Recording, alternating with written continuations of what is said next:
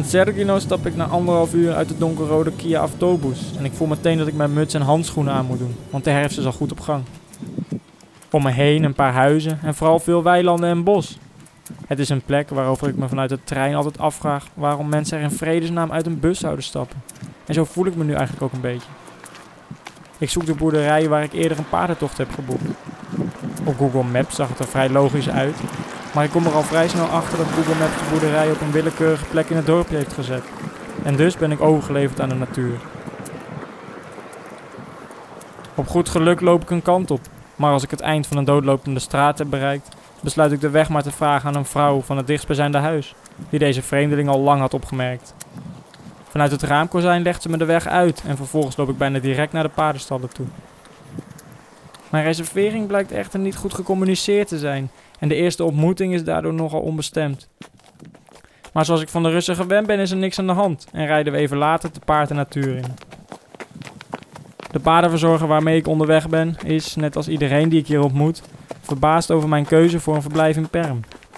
Een goede reden om mijn Russisch weer ten tonele te brengen en uit te leggen wat ik hier kom doen. Hij vertelt op zijn beurt over zijn werk. Dat hij herder is van een kudde paarden die nu buiten is en die hij vanavond weer naar de boerderij gaat halen. En dat ze een ezel en een kameel hebben. Voor de leuk, legt hij uit.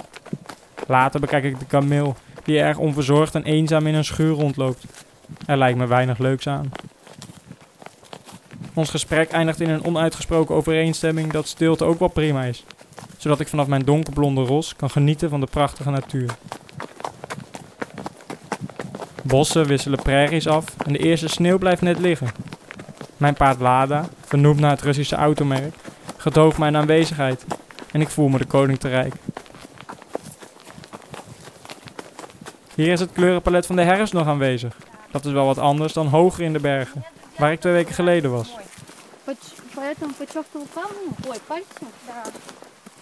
We wandelden langs de oever van de rivier Oesva en de omgeving was bedekt met het eerste laagje sneeuw.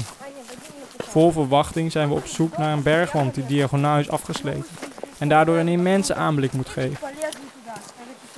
Aan een paar voorbijgangers vragen we hoe we er bovenop kunnen komen en een uur later staan we op het bergplateau.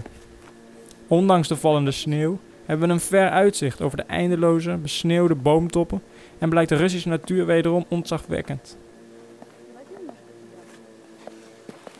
We zijn zeker niet de enige die er in het weekend op uittrekken. Dat blijkt ook al vrij snel tijdens onze wandeling.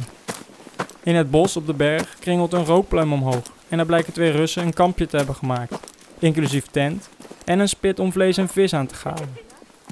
En op de terugweg, langs de oever van de rivier, komen we 2 vissers tegen, bepakt met de recente vangst. Ze wijzen ons op een vuurtje dat ze brandend hebben achtergelaten, zodat we ons even kunnen verwarmen. Dat komt wel even van pas. En zo probeer ik elk weekend, net zoals Russen dat graag doen, een heel klein stukje natuur te ontdekken. Het geruststellende is dat het in Rusland een onuitputtelijke bezigheid is. In het immense land, met haar veelzijdige, eindeloze en vaak ongerepte natuur. Maar waar was ik gebleven? Bij de herfstkleuren in Sergino, waar ik mijn paard Lada inmiddels weer veilig op stal heb gezet en ik me heb geïnformeerd over een Russische banja in de buurt, midden in de natuur en bereikbaar te paard. Die komt op mijn wensenlijstje. Vervolgens zoek ik de bushalte langs de doorgaande weg weer op en na enige tijd stopt de bus naar Perm. Ik betaal de benodigde 200 roebel aan de chauffeur en krijg er 4 tickets van 50 roebel voor in retour.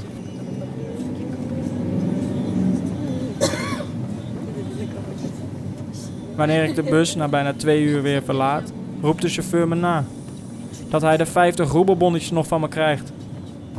Ik draai me om, diep de bonnetjes op uit mijn jaszak en geef ze aan hem. Pas als de bus wegrijdt, vind ik het een raar verzoek. Ik was te moe om er even bij stil te staan. En dus zal ik mijn steentje aan de corruptie zojuist wel hebben bijgedragen, door de chauffeur de kans te geven mijn ticket nog een keer te verkopen en het bedrag zelf op te strijken. Even kom ik in gewetensnood, maar er valt weinig meer aan te doen en corruptie blijkt in ieder geval gemakkelijker dan het woord doet vermoeden. Of zou het toch een andere reden zijn geweest? En ben ik veel te pessimistisch?